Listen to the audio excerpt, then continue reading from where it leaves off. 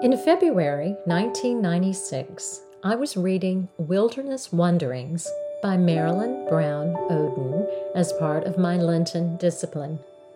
On Wednesday, February the 28th, something that the author wrote intrigued me, caused me to stop and ponder. I wrote some of my reflections in my journal, and I even wrote a poem. I'd like to share with you this story from so many years ago and share with you my little poem.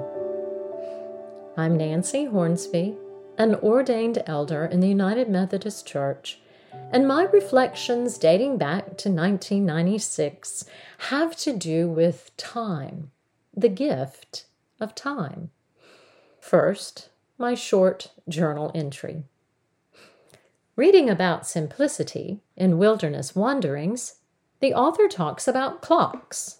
So many of our clocks are digital, she says, not the friendly round faces with hands that give us approximate time. We have to have this exact time in our busy schedules. Her writing brought to mind my grandmother Woa's clock. The steady tick-tock it's kept for years, but only when someone winds it. Therein lies the key. Someone, a person, has to wind the clock. The person is in control of the clock, in control of time, not the clock in control of the person. So, Marilyn Brown Oden's reflections on our relationship with time prompted me to write my own reflections and to recall an image close to home, close to my heart. My grandmother Woa's clock. Let me tell you about my grandmother's clock. The clock is the kind that has to be wound each day with a key. The pendulum keeps a steady tick-tock, and it chimes the hours, and once for the half hour. In my grandmother's house, it sat on her dresser in her bedroom. I have wonderful memories of lying in the dark, in the quiet of her home as we snuggled in the bed, drifting off to sleep. The only sound was the tick-tock of her clock, and occasionally a distant train whistle. I even remember telling her one night, "Woa, the sound of the clock changes." "Oh, really?" she said. "What are you hearing now?" And I mimicked the sounds I was hearing, or thought I was hearing. It was my child's imagination adding to, playing with, the steady rhythm of the clock. Today, this clock keeps time on my parents' mantle. My grandmother's hands wound that clock. Now, my father's or my mother's hands. And one day it will be my hands to take the key and daily wind the clock. Time is gift. It is so synonymous with our lives that to say life is gift is the same as to say time is gift. We do not earn time. We do not buy time. It is not a commodity that we can own or even control, although our language would suggest otherwise. We have time, lose time, borrow time, waste time. We kill time, make up time. We are led to think that with technology and time-saving devices, we can get ahead of time, have a vast amount saved up for what we really want to do. Oh, when I finish this, I'll have time to just fill in the blank with whatever it is you are putting off for some future time. But there is no time savings account.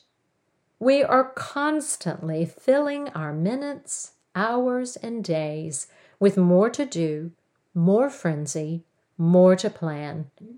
And occupying so much of our precious time are our worries and anxieties about not having enough time. Are we winding the clock? Or is the clock winding us? In prayer, in silence, in stillness, we seek to abandon ourselves, our lives, our time into God's hands. For God is the giver of life, the giver of time. Our relationship with time depends on our perspective. It is a matter of spiritual awareness. For if time is thought of as a commodity we can possess, we will forever be chasing it or hoarding it. However, if time is a gift, we will reverence and honor each moment. May we give ourselves to the present moment and live fully this abundant life. The past is gone. The future is yet to be. Let us receive the gift of life, the gift of time. And, my poem, the one that came out of my reflections in February 1996. Time ticks on a mantle before it was on a dresser. Tick, tick, tick, tick, tock, tickety, tick, tick, tickety, tick, tock. The melodious rhythms change, or seem to. Perhaps they do, taking on the rhythms of the hands that wind it. Sometimes langsam, sometimes schnell. Now legato, now pizzicato.